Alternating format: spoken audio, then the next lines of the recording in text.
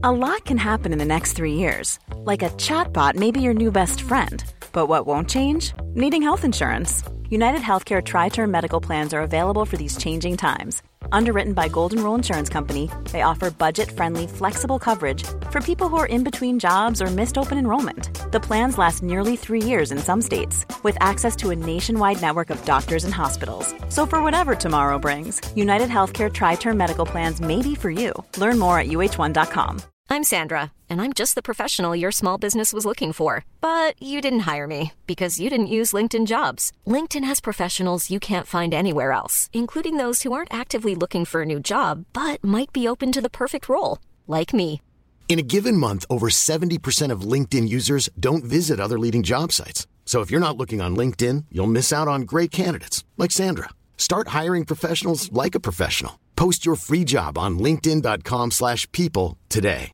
How would you like to look 5 years younger? In a clinical study, people that had volume added with Juvederm Voluma XC in the cheeks perceived themselves as looking 5 years younger at 6 months after treatment. Look younger, feel like you. Add volume for lift and contour in the cheeks with Juvederm Voluma XC. Reverse signs of aging by adding volume to smooth laugh lines with Juvederm Volure XC. For important safety information and to find a licensed specialist, visit Juvederm.com. That's JUVEDERM.com. Not for people with severe allergic reactions, allergies to lidocaine, or the proteins used in Juvederm. Common side effects include injection site redness, swelling, pain, tenderness, firmness, lumps, bumps, bruising, discoloration, or itching. There's a risk of unintentional injection into a blood vessel, which can cause vision abnormalities, blindness, stroke, temporary scabs, or scarring. Talk to a licensed specialist to find out if it's right for you. Hola mi gente, this is Ish. And this is DJ. And this is Pero Let Me Tell You. Dale.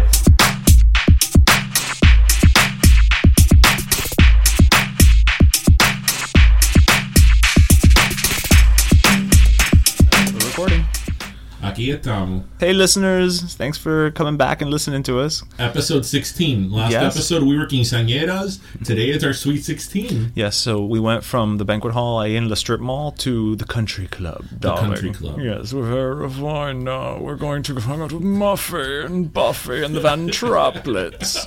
Okay, I was thinking more of like a debutante ball, but you know. Of course, the debutantes. I can't move my lower lip, but it's delicious. Bueno, everybody, welcome to episode 16. Here we are, 16 episodio, y todavía estamos aquí. Todavía aquí comiendo mierda. But the beauty of it is that as we continue growing, we're actually getting to meet so many more interesting people. We are. As much as we like to hear the sound of our own voice, it's great that we've been able to interview so many people. I know you guys have only heard at this point about 3 people that we've interviewed, but we've got so much more coming up, and this is going to be one of those episodes, right? Where we've got... We're very excited about our guest. Yeah, we've got the director of Viernes Culturales, which is a local cultural event that happens on the last Friday of every month, Patty Vargas, and we're going to be sharing that interview in a little bit. Yeah, and it was really good insight into the art scene here in Miami, and just culturally very significant to, you know, what's going on here. So hopefully it's an interview everybody will enjoy. And not just here, I think across the country. I mean, it's always good to share more culture. I think the more culture we have, the more educated we become, and the less likely we are to become like, I don't remember his name right now, but that wonderful lawyer in Manhattan who has decided to berate everybody. Viste. No habla español. He's going to show up. It's like Beetlejuice. He's going to just show up if we speak Spanish 3 times. Oye. Exactly. It's like, I'm going to call ice on you. No, you know what's great? That they found his... Well, no, this already happened, like a week and a half ago? No, this was like... 2 weeks ago.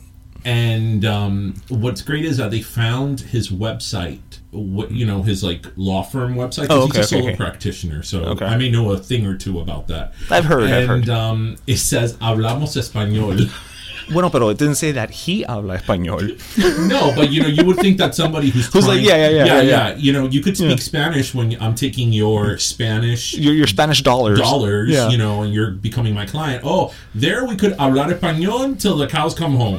Pero not at the restaurant, damn it. Pero no en el restaurant. And what's great is that there's been new footage that's come out of him. Oh, this isn't his first rodeo. No, did you see the other footage? I saw it, actually, yeah. So in 2016, because now since his name was out there and, he very publicly got denounced, in 2016, in New York, he bumped into this couple walking down the streets of New York. And he got really upset at them because, the streets in New York, they have so much room. How dare you bump into somebody walking... Those narrow corridors of New York, Manhattan streets. Exactly. And he bumped into this guy and this girl. Well, no, wait a minute.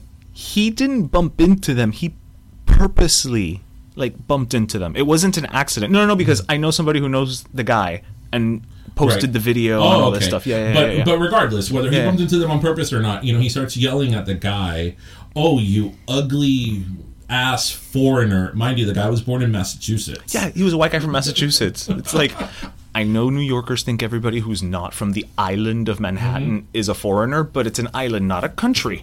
So does not the same thing. Aaron. That's his name, Aaron Schlossberg, I think. No, I love the footage where I think I don't know if it's footage but it's come out that he was actually in support of, what was the name of the little Greek neo-Nazi, Milos Twinkenbottom? What's his name? I know what you're talking about, but yes, he was in support of... And he's a Jew. He's a Jew, but he's supporting people who are spouting these, maybe, you know what? Maybe he's one of those who had never heard of the Holocaust. Let's take it back. Man, if you're a Jew who's never heard of the Holocaust, then you have big problems. That's beyond self-hating Jew. You have big problems. No, I do have a question for you, though, because our listeners may recall, you're an attorney, you're a practicing attorney, a lawyer. Will this cause any problems for him with the bar? It can. Because we know the bar is uber sensitive. I mean, could he potentially be disbarred? And under what? I don't know if he could be disbarred, but he could be disciplined. And what would it fall under? What each state is a little bit different, but what he said could be deemed as hate speech. And hate speech is probably, I'm pretty sure, is a felony. Especially in New York, which tends to have much more quote-unquote liberal. With a felony, you can either be disbarred or be disciplined in some matter. Mm-hmm. So potentially, he could get in trouble for this. You can lose your license to practice law for a DUI. Or it could, if not lose your license, it'd be suspended at the very minimum. Right. He can get into trouble for this. It all depends on how far they want to take it. If they want to make him, make an example out of him or not. Because all these things also become very political. Right. So depende que te toque. Yeah, it depends. It depends. But yeah. I mean, I just think that this situation with him, and it's not that these things happen anywhere, but I mean, it really does surprise you when these things happen in New York. Yeah. New York, LA, those types of Miami, Chicago. I mean, what? New York is filled with immigrants and Spanish-speaking people. If he went crazy over that, then he must go... Oof, I'd hate to see him on the L train. Oh my God, or on the 6. On the 6, no, I want to go record an album. I'm feeling so good, I knew I would. I just found $1. Let's go buy a fur coat. Yeah. Whoever caught that reference, awesome. So, but I think one of the things that bothers me most about these types of situations where these people go on these massive rage rants of, you're speaking XYZ language is, but I'm not speaking to you. O sea, ¿qué carajo te importa a ti? What language I'm speaking to my friend or to the person across from me? I think I'm not talking to you. Because I think that in today's society, whether it's because of our current administration or just the way we are, or social media, people think they have the right to say whatever they do have the right to say whatever they want. You could say whatever you want, right. But people think they have the right to be nasty. Like Janet? No, not like Janet. No, because she said very clearly it was Miss Jackson if you're nasty. So she was sticking to the level of formality. No como la Janet. But people, they think they have the right just to be rude and to be nasty. Assholes. Come mierda, yeah. And I think social media has a lot to do with it. I mean, I know we're stepping away a little bit from the main issue here with him. But, as we've said many times, the best thing about social media is that it gave everybody a voice. The worst thing is that it gave everybody a voice. Exactly. Let's see what happens with this guy. I mean, I just think that this is an example of a lot of things that are going on, in at least in our country right now. It's not frowned upon to be uncivil and to be rude, where at one time it was. Well, but I think it's because a lot more people now hide behind the facade of, I'm not rude, I'm just telling it like it is. And I'm like, listen, anybody who's ever worked in an office and has ever worked with, somebody who quote unquote tells it like it is, it's just like, listen, Charlotte, I don't care about your children's fundraiser, okay? Look, just keep your opinions to yourself. It all comes down to how you see the spectrum, right? What side of the spectrum you're on. Because just the other day, the president was referring to the big gang, they're Mexican, I want to say MI6 because I'm a Bond fan. Los Tucanes del Norte. No, the MI16 or something. No, the ones from Guatemala. Yeah, they're from some Central America. Mexicans are not Guatemalans. They're not the same thing. I know they're not. I just wasn't sure what was their country of origin. What was the country of origin? But anyway, obviously, a lot of these people in this gang are violent and they bring drugs and all that stuff. As most gang members are. Of any gang. And when the president was talking about them, he called them animal. And the problem with that is that I think we could all agree that these are not great people, and these are people that we probably don't want in our society, and these are people that do really bad things. But when you have the leader of the nation calling anyone an animal, that sort of brings down the legitimacy of their words, because you need to be versed and you need to know how to properly call out people who aren't doing any good. Fair enough, but I think the majority of people would agree that somebody whose actions are like that should not be considered quote-unquote human. You know what I mean? Because they don't have humanity in them, if you will. Right, that could be a little more esoteric. Right, but they may not have humanity in them, but they are humans. And legally, and in terms of procedure and law, they are human. So you need to refer to them as a human, even if they're doing acts that are inhumane. And the problem is that when the president says something like that, it sets the course. It's like a snowball effect. It sets the course for things like this to be said. It's just unfortunate, but it is the time we live in, so it is what it is. Most people son animales con ropa anyway. Well, let's move into a little bit of shifting gears a little bit over here to a little bit of a happier news. Oh, I love happier news. Viste que se casó el príncipe y la Meghan Markle. You know what? Whatever with them. They didn't invite me. Okay. And you know what? Whatever. I am not getting you the $60 blender at Macy's. You can have, your own country buy you that shit, all right? Whatever. Oster my ass. What do you get them? You know what? They're probably one of those people who set up like a charity fund. They did. Well, there you go. They did. There you go.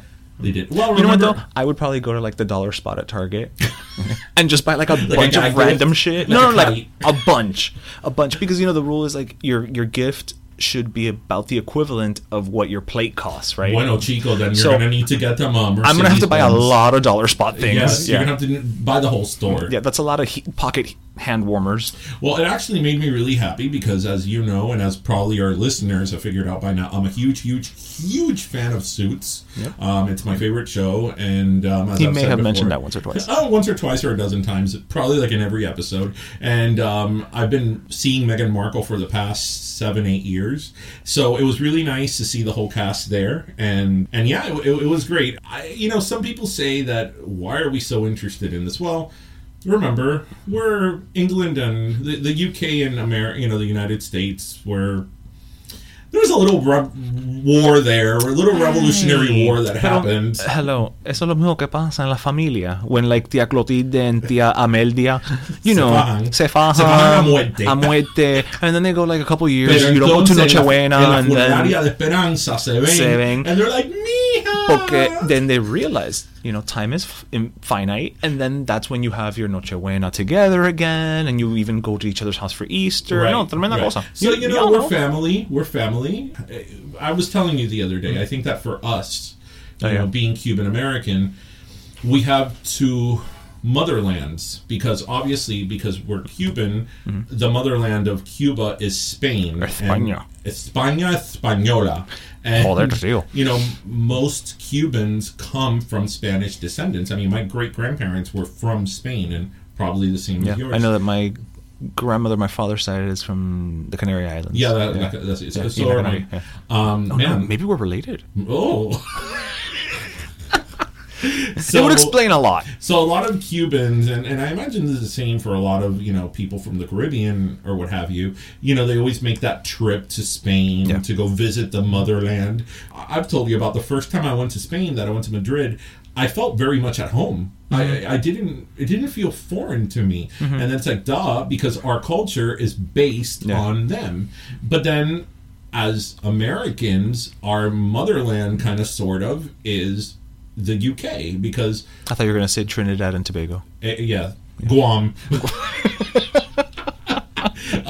Us and the tortoises. Because, you know, our culture comes from the UK. I mean, obviously, American culture has been tweaked throughout the years, but it's ultimately from them. Although I will say, British humor is just leaps and bounds over American humor. Fucking wonderful. Anybody that can pull camp, it's like it's their national pastime. It is. Camp is. They're great at it. They corner the market, for sure. What I think it's really interesting between brilliant British and American culture is that the British seem to have a more, I don't want to say pessimistic, cynical view of themselves. Yes, that's actually very true. They take the piss out of themselves, as they say. Exactly. But they see us as like very optimistic and full of life, and like, oh my God, in America everything's big and bright and you guys are so positive. And I'm like, really? That's how you see us? You know? Maybe it's because, you know, we drink coffee and they drink tea. I feel like Earl Grey has that effect on people. I mean, how can you drink something called Earl Grey and be happy? It's Earl Grey.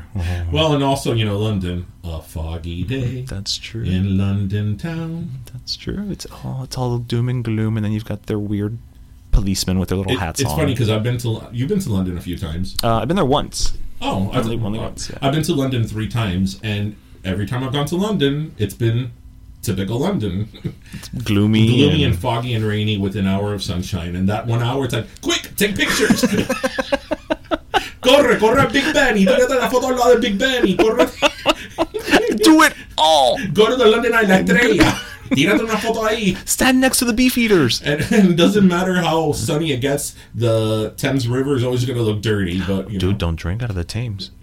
Did you hear what happened to this guy, the singer Darius? One of the finalists of the British version of really Pop Idol, of American Idol. He got really sick, right? He fell into a coma. Because he was... But wasn't he advertising? They were doing it... This is a great story. Yeah. Go. So they were doing... It was some type of charity event that they were working on. So this guy, Darius, I forget his last name right now. He was one of the finalists, maybe top 3 on Pop Idol, which was American Idol. Which was the original version of American Idol, the UK version. They call it Pop Idol. And so he was with some organization that was talking about how they've been cleaning water, and it was held at the Thames.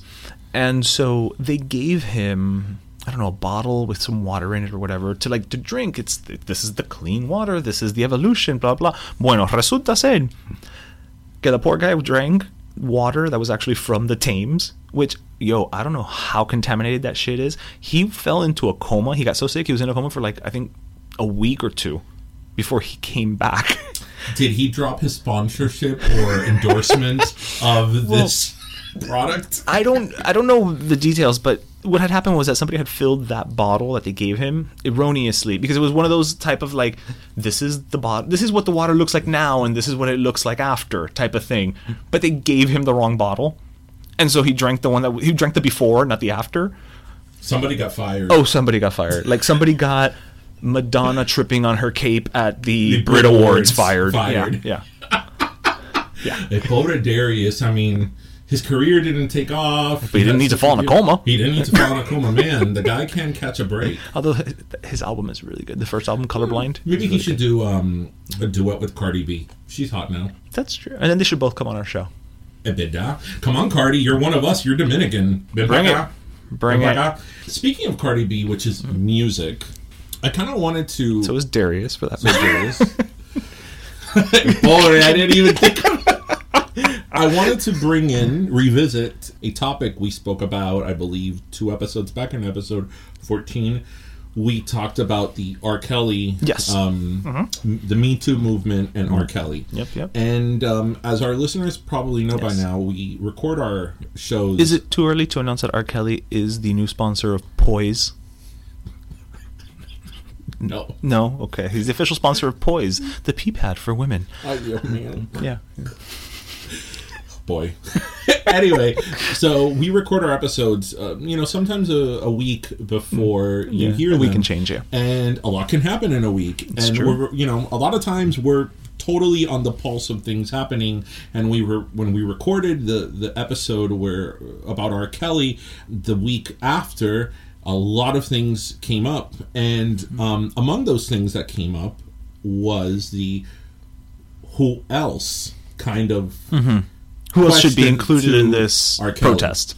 So what happened is that R. Kelly, as a response to the Me Too movement, calling out R. Kelly and his history of alleged abuse towards women and sexual abuse, mistreatment of women, and especially towards minors, a lot of the music streaming services pulled him off their playlist. Right. Now, I believe you could still go and manually find his music. Like, for example, on iTunes, you can go and look up R. Kelly and find Bump and Grind. Right. They won't appear in any of the streaming kind of playlists, like, 90s R&B, playlists. Do you think that he has his versions of songs on, like, those compilation Kids Bop albums? You hear a chorus of kids singing a Bump and Grind. Well, actually, I believe I Could Fly, I'm sure. Oh, okay. That was on Space Jam. Okay. Or the one with Celine Dion. Oh, I'm Your Angel. Yeah. I love that song. Okay. So I guess... I love R. Kelly. Anyway, whatever. So anyway, where I'm going with this... I want to ride it. I want to ride it to the park. So... Man, this is a serious subject, man. Vamos a ponernos serio. We're talking about the Me Too movement and all that. So, these streaming services took R. Kelly off their playlists. And now, obviously, when this happened, people shot back and said, well, what about this person? What about that person? And now... Isn't it time we all took a stand against John Denver? John Denver died. No, and you know what's tragic about John Denver? John Denver died in a plane crash, and he was really afraid of taking planes. Well, he was proven right. I bet you his last words were, told you so. So now, there's this whole movement to get rid of Red Hot Chili Peppers, Ted Nugent, Eminem, why the Chris Peppers? Brown, Dr. Dre, Dr. Luke, among others. Why the Chili Peppers?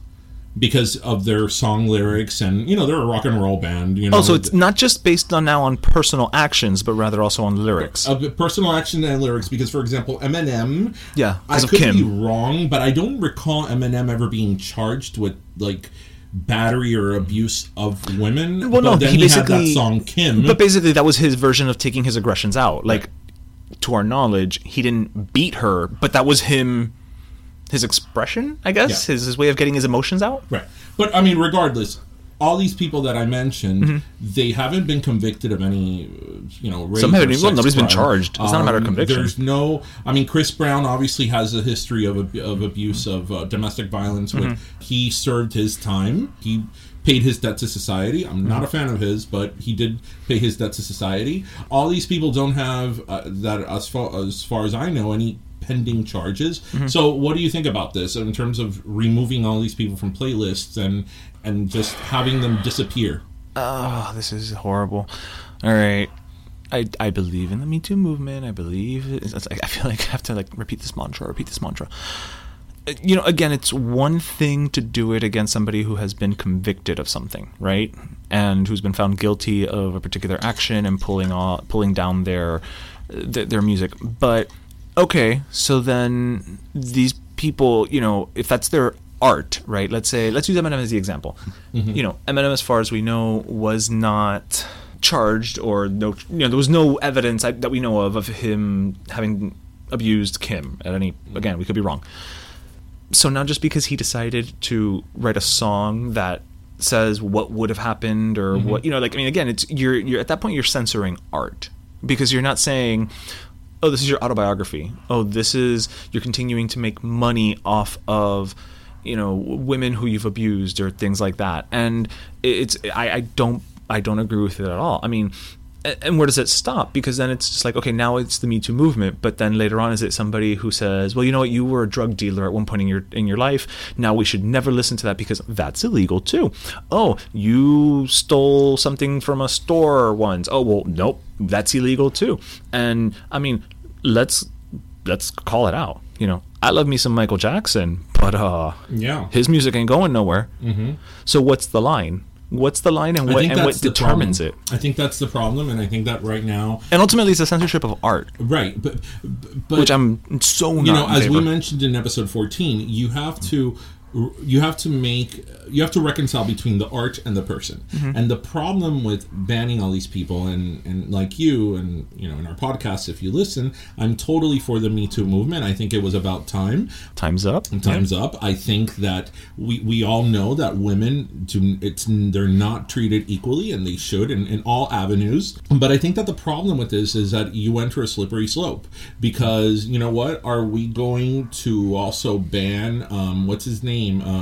Great Balls of Fire. Jerry Lee Lewis. Didn't Jerry Lee Lewis marry his 14-year-old cousin? He did, but I mean, that was consensual. So is that okay? Right. No, right. That's my exactly. Right. So as you said, where do you draw the line? These people have been convicted of anything, or if they have, they've already served their time and their debt to society. I don't know if Chris Brown is still on probation over the Rihanna I think incident. He's perpetually on probation. Yeah, because he keeps doing other things. He keeps getting in trouble for other stuff. But the point is that, where do you draw the line? Because now you've opened the door to this whole thing. I mean, if we're going to base it on this, I mean, can you imagine all these hair bands of the 80s, like Poison and all that, all the groupies they had, like all the women that could come forward now and say that they were abused, enticed, whatever, by these men. Right. I mean, it's a slippery slope. And my fear of this, I have two fears about this.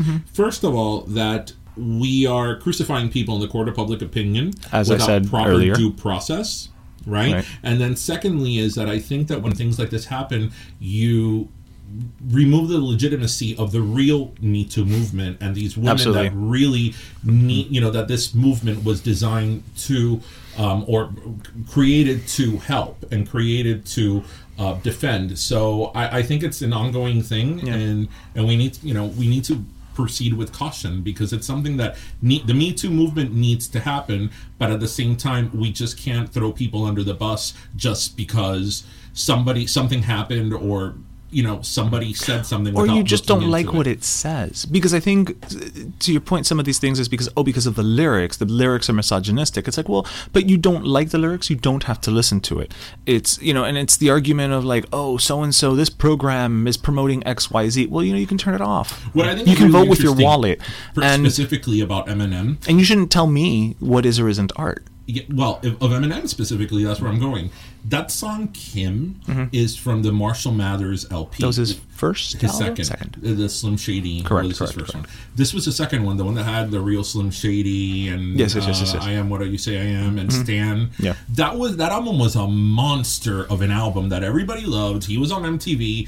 But that's like his super autobiographical album. Yes, so so now he should not be allowed to speak what he feels. Everybody ate up that album. So now are we going to go back and be like, oh, no, let's forget that this album existed, which is, I would put that up there in like iconic albums. Absolutely. If you recall, it was during that time that he got labeled like homophobic for using the F word in a lot of his lyrics, and then he made that performance with Elton John at the Grammys. That's Grammys. He opened up the Grammys. So he tried to kind of. And let me tell you something. It's not easy to steal a spotlight from Madonna, and him and Elton John did it that year. Yeah, exactly.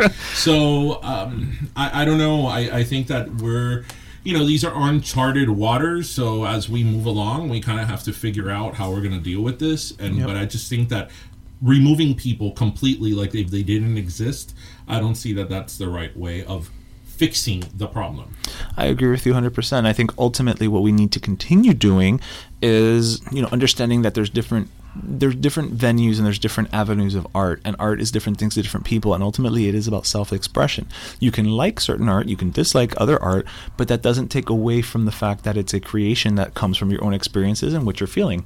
And I think that's something that, if I can just kind of bring us over to our interview, I think that's one of the reasons that you and I resonated so much when we spoke with Patty Vargas of the Viernes Culturales.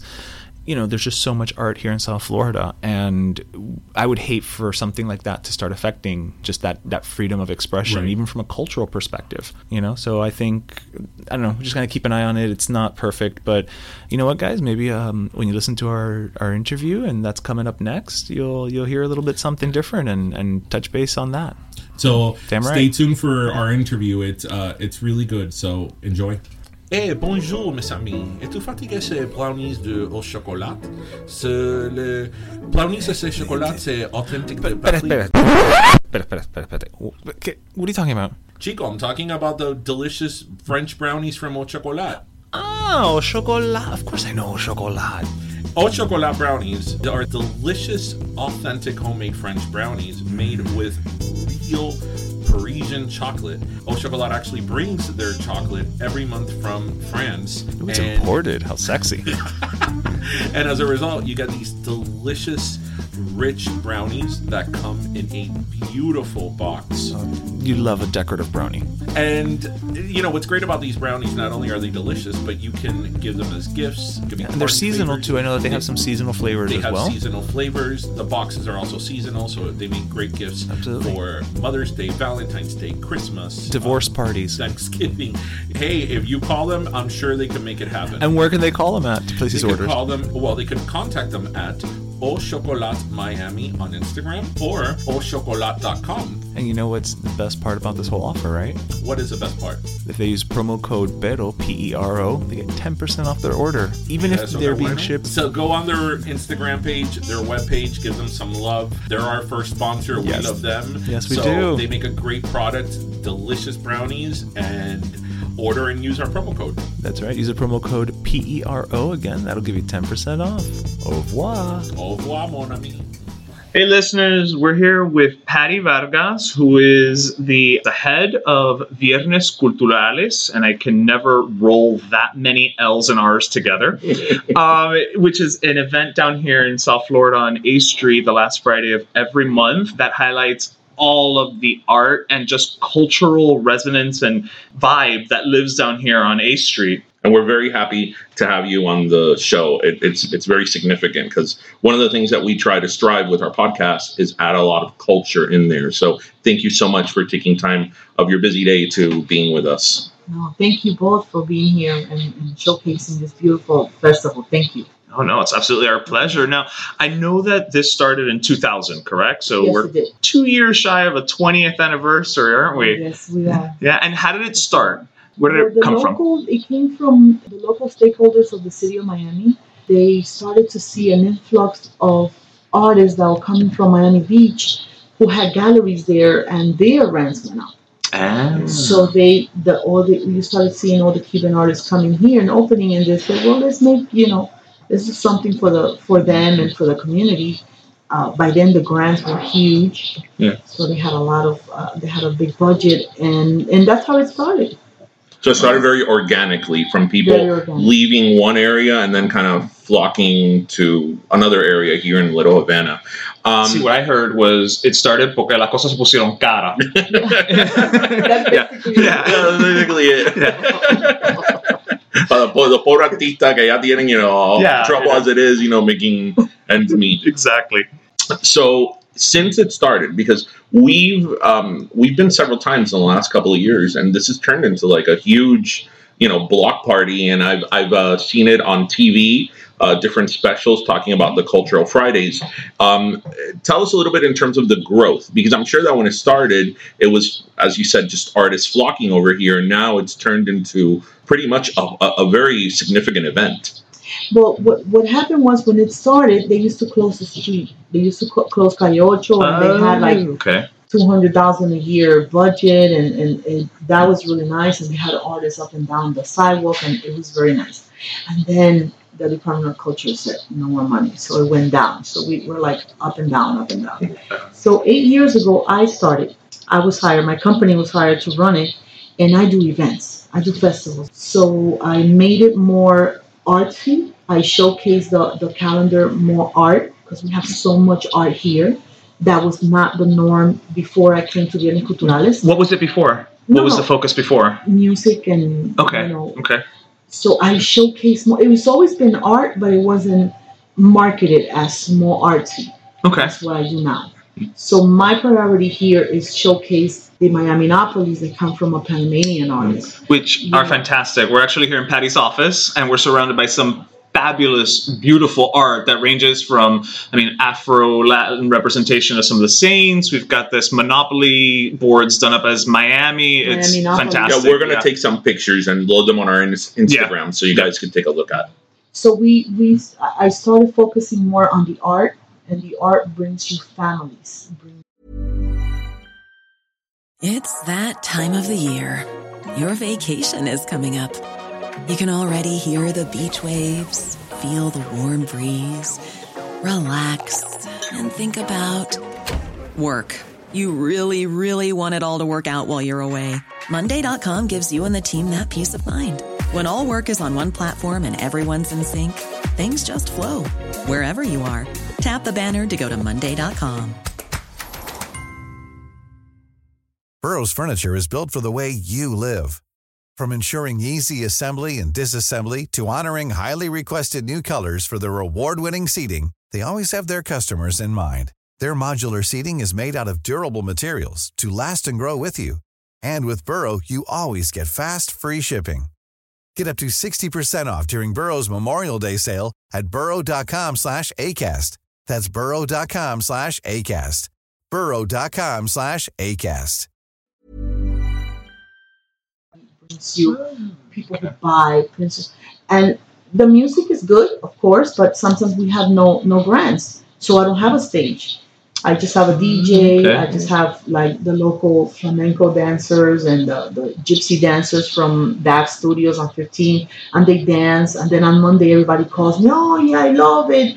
I love the flamenco. Bring them next month." Mm-hmm. But they come free, so it's like very relaxed. There's no, until I get a grant. If I get a grant, then we'll have the big bands coming back again. So you said Panamanian. So obviously being in Calle Ocho, which at one point was the heart of like the Cuban community here in Miami, and it's still obviously very significant to Cuban culture. It's now a lot more integrated with more Latin American artists or in general. Well, yeah, absolutely. We I've made it a point to, claro, the Cuban artists are the strength of the galleries on Calle Ocho, on historic Calle Ocho. But I always invite Franz Christopher from Panama, Z-Rock from Colombia. I'm having Victoria from Croatia next month. Croatia, wow. Yeah, I've had Mushi Whitmire from Haiti. So since my company does world festivals, I brought that in here. Always with the Latin Cuban touch of Little Havana. It's like Harlem. You go to Harlem. It's not the Harlem where I went to school. I'm from New York. I went to school in Harlem and on 102nd, and it was not like that. But it's still Harlem. Right.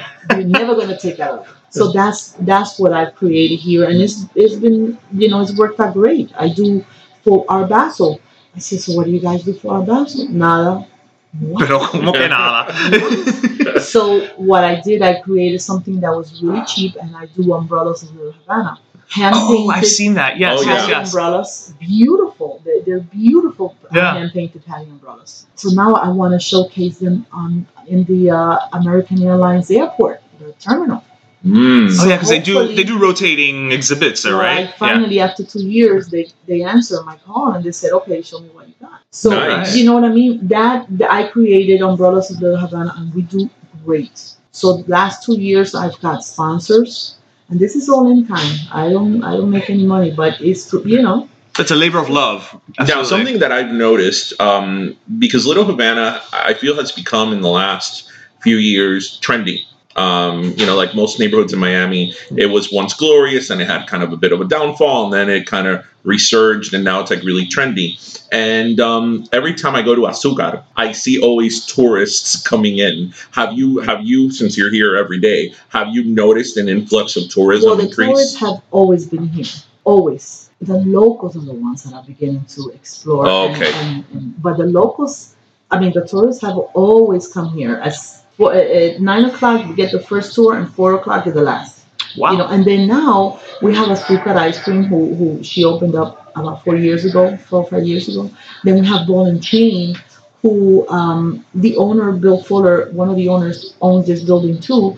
And he's deep into what happened in yesteryear, Little Havana. Yeah. So Ball and Chain was the place where the black musicians who would come and play with Frank Sinatra on the beach could not sleep there. They slept on They slept on Tower Hotel, which he bought also, and they would jam in Ball and Chain. Right. So when he knocked down the walls, there's still the posters are from the 1930s and the 40s. Right. So he's very adamant about keeping that part of the history. So that has helped. That has helped for the locals. But forever, it's been the tourists that have kept us. Right. Now, you bring up something about the history of the area. I know recently there was an event here called Miami Motel Stories. Mm-hmm. Was that involved at all with you guys, or do you feel like that just helped the area to kind of get a little more recognition as well? That was I think that was a Knight Foundation grant that the girls got. Okay. And it was amazing. I couldn't make it because I wasn't here. We got I think they went to another neighborhood now, right? They're going from neighborhood to neighborhood. Yeah, the idea I think is to do 3 hotels. I don't remember one. They did one in the downtown area. They did one here in Little Havana, and I think the next one that they're planning is Little Haiti. Nice. So I went. It was absolutely fantastic. And again, you don't realize how much history and how rich this area is, not just in Cuban culture, but to your point, you have a lot of African American culture and just general Caribbean culture and Miami history. Well, we have for Viernes Culturales for the past 16 years, we have historian Dr. Paul George give a free tour. I took his tour a couple of months ago, and it was amazing. Tours. Isn't it amazing? Amazing. There's so much history in every corner, and you would just drive by and not even realize it. So they went from Jewish to Bahamians to Cubans, and now Central Americans. Those are the ones that live here primarily. Yeah. So the Cubans went to better neighborhoods or... Kendall. And so what Darlington, which is the Futurama, this building where my offices are, they donated the backside of the building to do a pop-up of History Miami museum.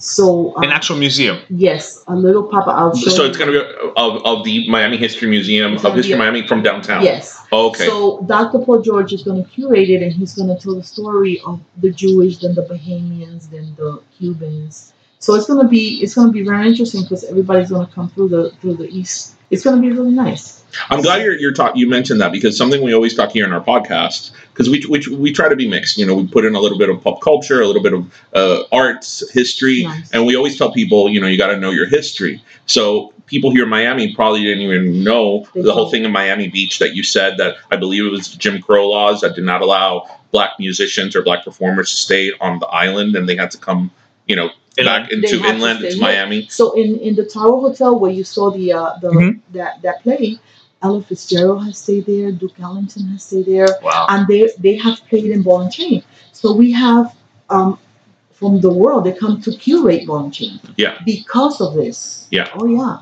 What's her name? From NBC in New York, the morning show. Hoda? The 2 girls. They're the two girls. Hoda and Kathy Lee? Kathy Lee. Kathy Lee, yeah. She spent the whole week here the other day. Oh, wow. Yeah. How did we not know about Hoda and Kathy Lee? We would have come for Wine's Day. She came strictly to curate Ball and Chain, so it's amazing, Wow. And yeah. But again, you live here and you kind of think, it's that place on La Ocho. You don't really think about how much actually happened there. What happened there? Like, for example, Cuba Ocho is the sole owner of the biggest collection of Cuban art. Biggest, millions. And his pieces tour the United States in the museums. It's amazing. And then on a regular day, you see all of Miami Heat in the back of the patio smoking la tabacos. And he went to the auction of Frank Sinatra's Miami Beach, that he was closing, and he bought all the furniture.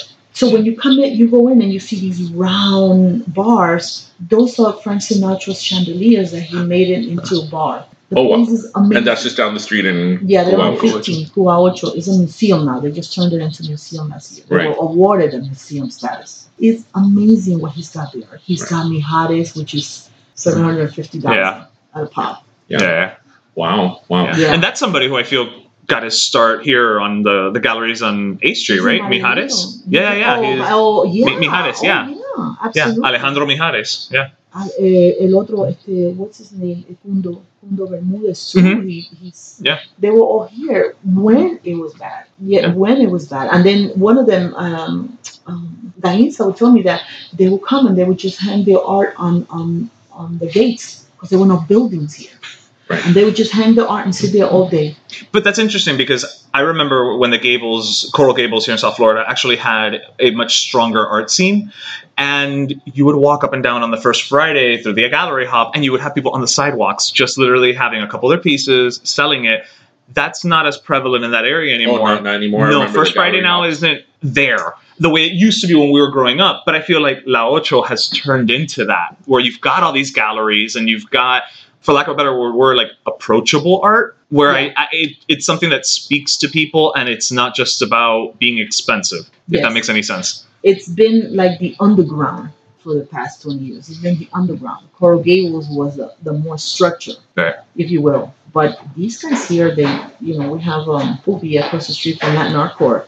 He sells a lamb for $450. He was here, sitting here, and he was selling the piece. Oh, $450. That's the best I can do it. And he's going, $450. That's I cannot give it. So total nonchalant, like $150,000 done. and that's the thing we sell. Right. That's the key we sell. Well, it's because the pieces in here are absolutely beautiful. Yeah. Outside of art, I was very happy to see that a local hometown favorite came back to Calle Ocho, Velvet Cream Donuts. Oh, yes. They were gone for a while, but I'm glad they're back. And, we laugh, but that's a very iconic Miami brand. Well, he was on 33rd for 40 years. Yeah. And then I think his parents passed away, and he is retired. Both of them are retired Miami Beach sergeants. Mm-hmm. So then, who knows? Gonna pick it up again. Who knows donuts better than cops? Yeah. And it's really funny because I come very early here to beat the rush. I'm on 97 in Calle Ocho, so I leave 10 to 7, or then I gotta leave at 9. Mm-hmm. It's either or. I just stay home and I work from home, and then I leave. But in the mornings, you see everybody from Brickell stopping by, getting the dozen donuts, keep going, stopping. It's really, They should put up like a stand out there. Out of town, for our listeners that are not from Miami, Velvet Cream Donut was a hometown donut factory, and they were very popular if you grew up here because they did a lot of fundraising. So when you were in school and you had to do fundraising, you always sold the donut. So aside from being delicious, they're very woven into growing up in Miami. They're essentially Krispy Kreme before we got a Krispy Kreme. Yes. True. Actually, now that I mentioned, we have a lot of listeners outside of Florida. We have around the world. Australia, Cambodia, Indonesia, UK. I'm not sure how we ended up with listeners there, but we do. We love them anyway. So, we love them. Yeah. How would you wrap up to somebody who maybe is thinking of coming to Miami or is just curious about the Miami scene? How would you wrap up Los Viernes Culturales, the Cultural Fridays, to somebody who hasn't been here, who doesn't really know so much the history of Miami and all that? How would you wrap that elevator pitch it? Yes, elevator pitch it.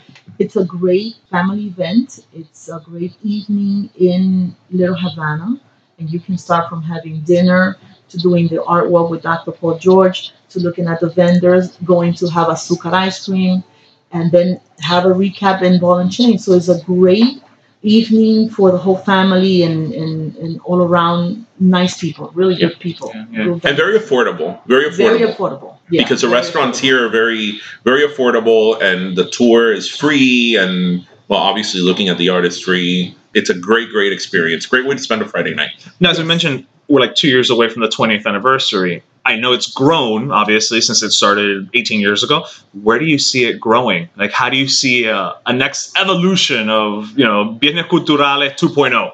Well, I want to work more. I want to have an area where I can showcase the teen art.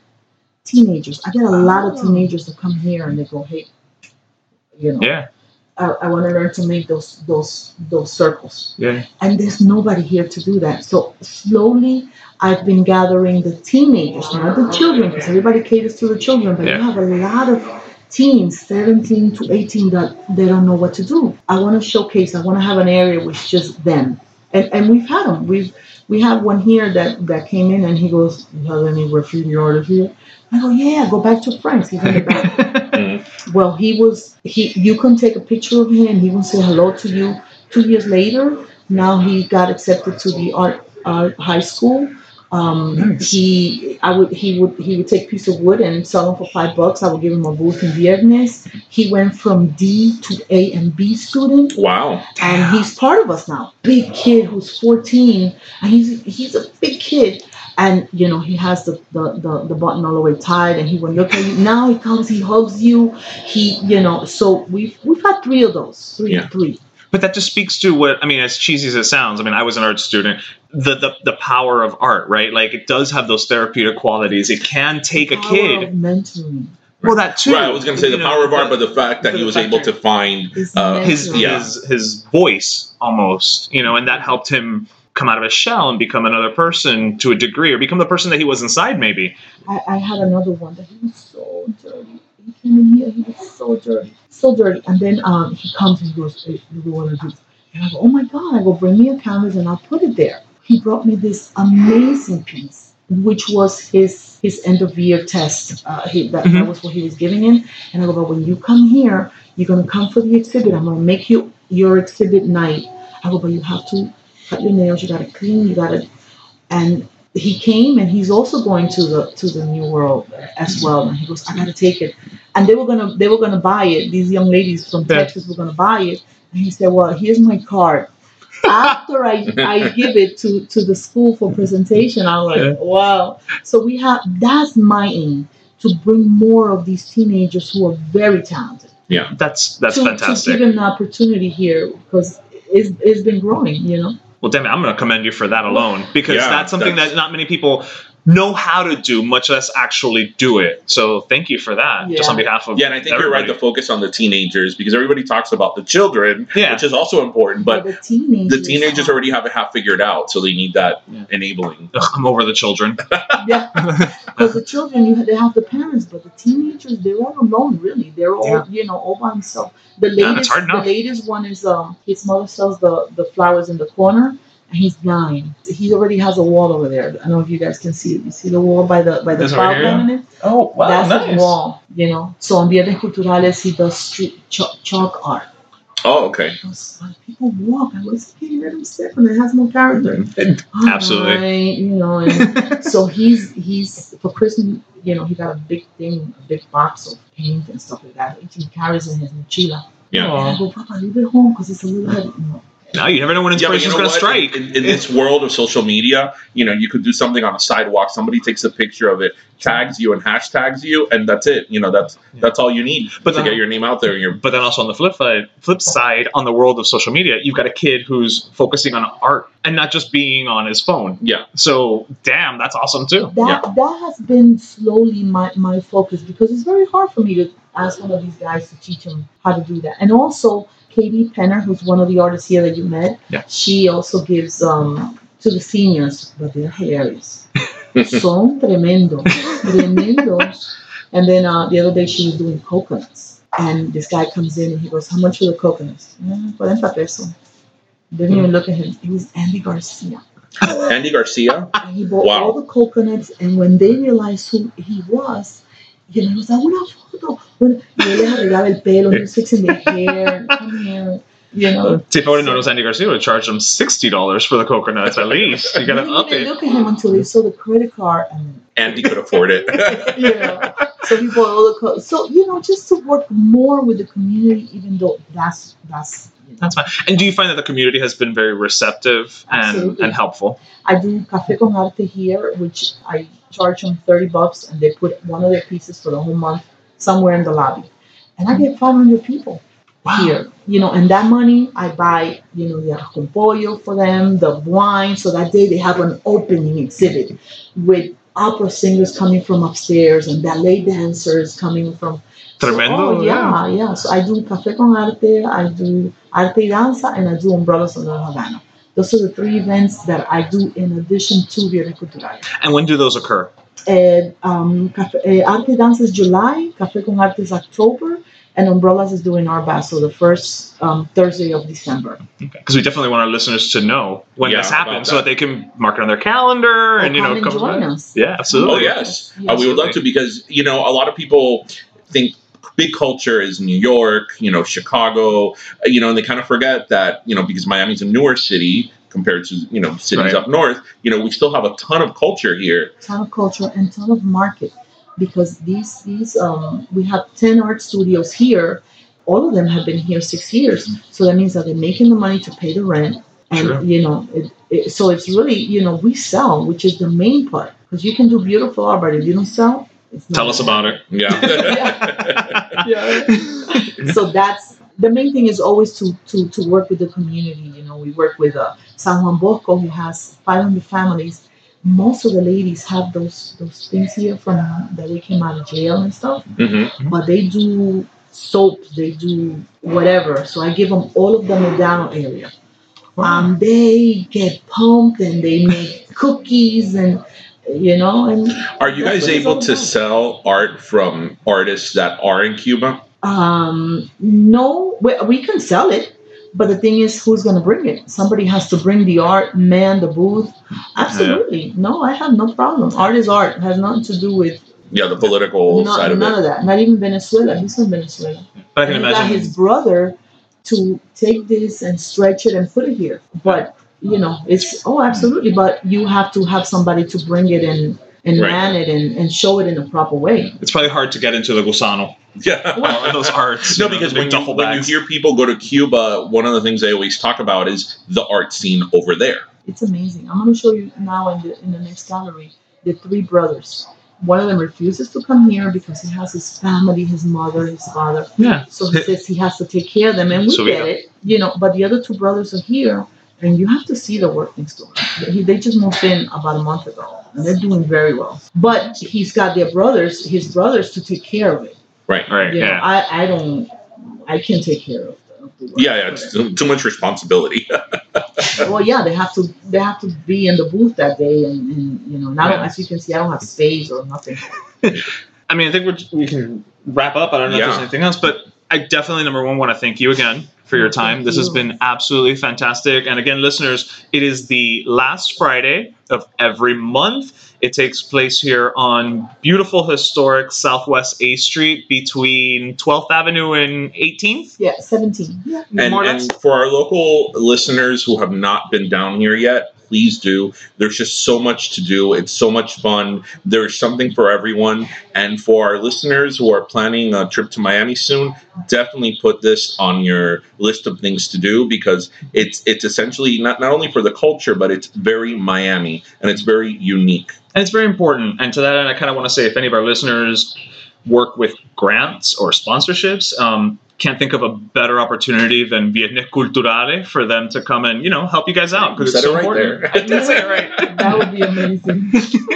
Would be amazing. So thank you again, Patty. It's been absolutely fantastic. Thank you. But let me tell you. Are we back? We are back. We're back from our interview with Patty Vargas from Viernes Culturales. I feel a lot more cultured. I do. I feel like a yogurt. Oh. Live and active cultures. Speaking of things you can eat, is it that time for our last Coke of the Desert? It is time for that last soda of the desert. So refreshing. So do I go first? You know what? Go for it. I'm going to give my last Coke of the Desert. He looks so happy that I don't even know where this is going. Mariah Carey. Well, no, you know what? The fact that it took 16 episodes for you to give your last soda to Mariah is Carey is everything to me. That would be an understatement.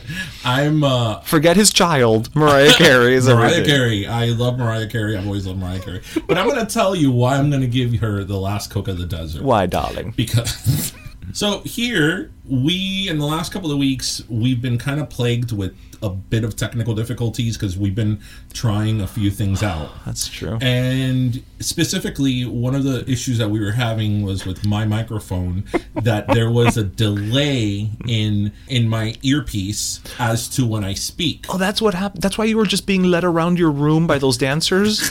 Oh, I thought it was weird they showed up out of nowhere. So there's an issue that when I speak into the microphone, the feedback into my earpiece is delayed. So as a result, it would manipulate the way I spoke. And it really I couldn't speak correctly. And I would even get frustrated because I'm thinking, how does this delay on the microphone change the way that I'm speaking? And then I thought, this is Mariah on New Year's Eve. It is. So you know what? She couldn't hear herself. She was in the middle of Times Square. There was, as we've learned from doing our podcast, what is it, reverb? Yeah, reverb is a bad thing. It's not a good thing. She couldn't hear herself. So you know what? She did the best she could with what she had. So you know what? People needed to cut her a break. Because if I couldn't pull through recording the podcast because I had a delay in a little room studio, much less Times Square. You and I just, recording this. If I couldn't speak into the microphone because of the feedback problem I was having, I mean, imagine her in freezing temperatures. She couldn't hear herself. She had to hit these high notes, dance and sing with 1 million people in Times Square and 1 billion people watching. I mean, you know what? So Mariah, you got a Coke. Even though you advertise for Pepsi, you get my last Coke. That's why we call them the last soda of the desert. We like to be refreshment agnostic. So no, actually, I completely agree with you, and I get it. I didn't think about that, but yeah. You remember? I was speaking in slow motion. It was weird. It was like, why does he sound like he has a developmental problem? What is wrong? I would hear myself and be like, why am I talking? I was like, is he having a stroke? Yes. Should I be worried? And it was because my earpiece feedback was off. So I'm like, this poor woman in the middle of Times Square. Of course she couldn't see. Anyway, that's awesome. Well, My Last Desert is a little different. Okay. It's not for Mariah. It's actually for an organization that I literally stumbled upon the other day walking through the city of Coral Gables. You know how people never ever stop when you're approached by people who say, hey, do you have a moment? Well, I stopped. You had a moment. I had a moment. And so I'm glad I did stop. It was these two girls. I don't remember one of their names. The other one was named Sarah. And they are with an organization called Heifer International. That's Heifer International. Heifer. I'm sorry. No. Como decir en español potranca. So I'm sorry. I don't want to diminish their contributions and your Coke. I'm sorry. Go on with your Coke. Are you good? I'm okay. So, Heifer International. Sorry. I'm just going to keep saying Heifer. So, Heifer International is a global organization, as the name would imply, and what they do is they collect donations, monetary donations from people like me and you and the like, and they use that money to then help people in impoverished countries on small farms to basically learn how to use animals to subsist with and also turn it into a business. So for instance, what they'll do is, let's say here in the US, if there's a family in need of economic assistance, and what they'll do is with that money they'll give that family a cow and a couple of chickens, so that then they now have the ability to have milk, cheese, eggs for themselves, and in addition they can then turn around and sell any excess in like a farmer's market. And also if those animals have babies, and they can go ahead and either give or sell, I don't remember right now, those offspring to another farm that's in need, and thereby again creating an ecosystem, if you will, so that these people can learn how to provide for themselves. So essentially on a global scale, it's an execution of that old saying, give a man to fish, he eats for a day; teach a man to fish, he eats for the rest of his life.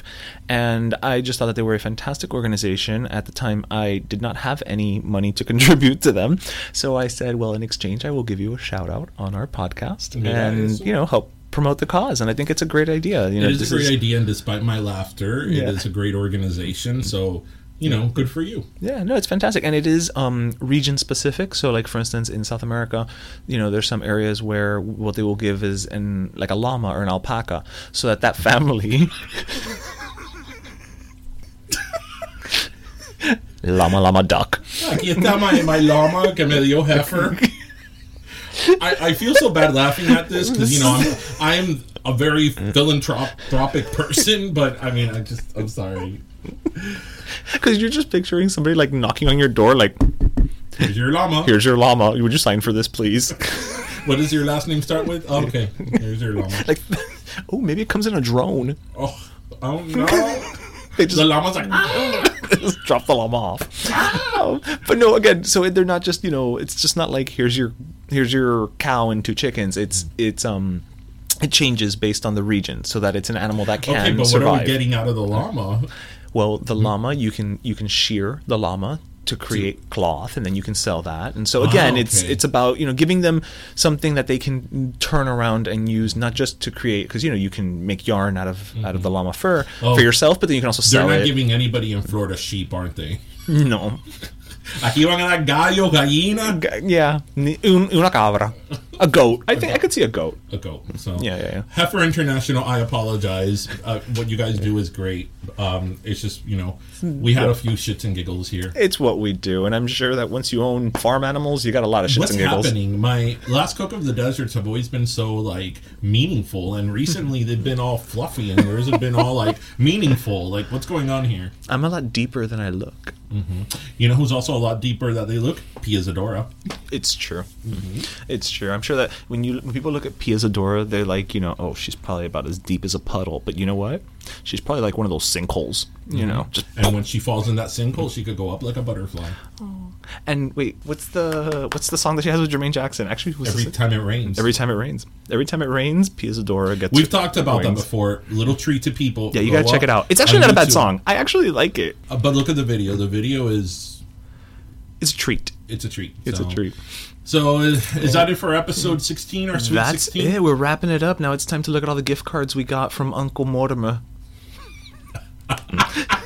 And the checks. Ugh. Que no nos den cheques sin fondo. So anyway. You know, Mitzi always gives the worst gifts. I know that, Mitzi. Well, I hope everybody, you listened, you laughed, and you learned. And as always, grab your pastelito, your croqueta, and your jupiña, and have a great day. Thank you, everyone. Later, people. Bye. And when the rain begins to fall, you ride my rainbow in the sky. And please don't forget to subscribe and leave us a review on iTunes, Google Play. If you're looking for plump lips that last, you need to know about Juvederm lip fillers. With Juvederm Volbella XC and Juvederm Ultra XC, your lip look, whether it's subtle or bold, can last up to 1 full year with optimal treatment and no additional maintenance. Find a licensed specialist and see if it's right for you at Juvederm.com today. That's JUVEDERM.com. Add fullness to lips in adults over 21 with Juvederm Volbella XC or Juvederm Ultra XC. Do not use if you have severe allergies or a history of severe allergic reactions, or if you're allergic to lidocaine or the proteins used in Juvederm. Tell your doctor if you have a history of scarring or taking medicines that decrease the body's immune response or that can prolong bleeding. Common side effects include injection site redness, swelling, pain, tenderness, firmness, lumps, bumps, bruising, discoloration, or itching. As with all fillers, there's a rare risk of unintentional injection into a blood vessel, which can cause vision abnormalities, blindness, stroke, temporary scabs, or scarring. For full, important safety information, visit Juvederm.com. Even when we're on a budget, we still deserve nice things. Quince is a place to scoop up stunning high-end goods for 50 to 80% less than similar brands. They have buttery soft cashmere sweaters starting at $50, luxurious Italian leather bags, and so much more. Plus, Quince only works with factories that use safe, ethical, and responsible manufacturing. Get the high-end goods you'll love without the high price tag with Quince. Go to quince.com/style for free shipping and 365-day returns.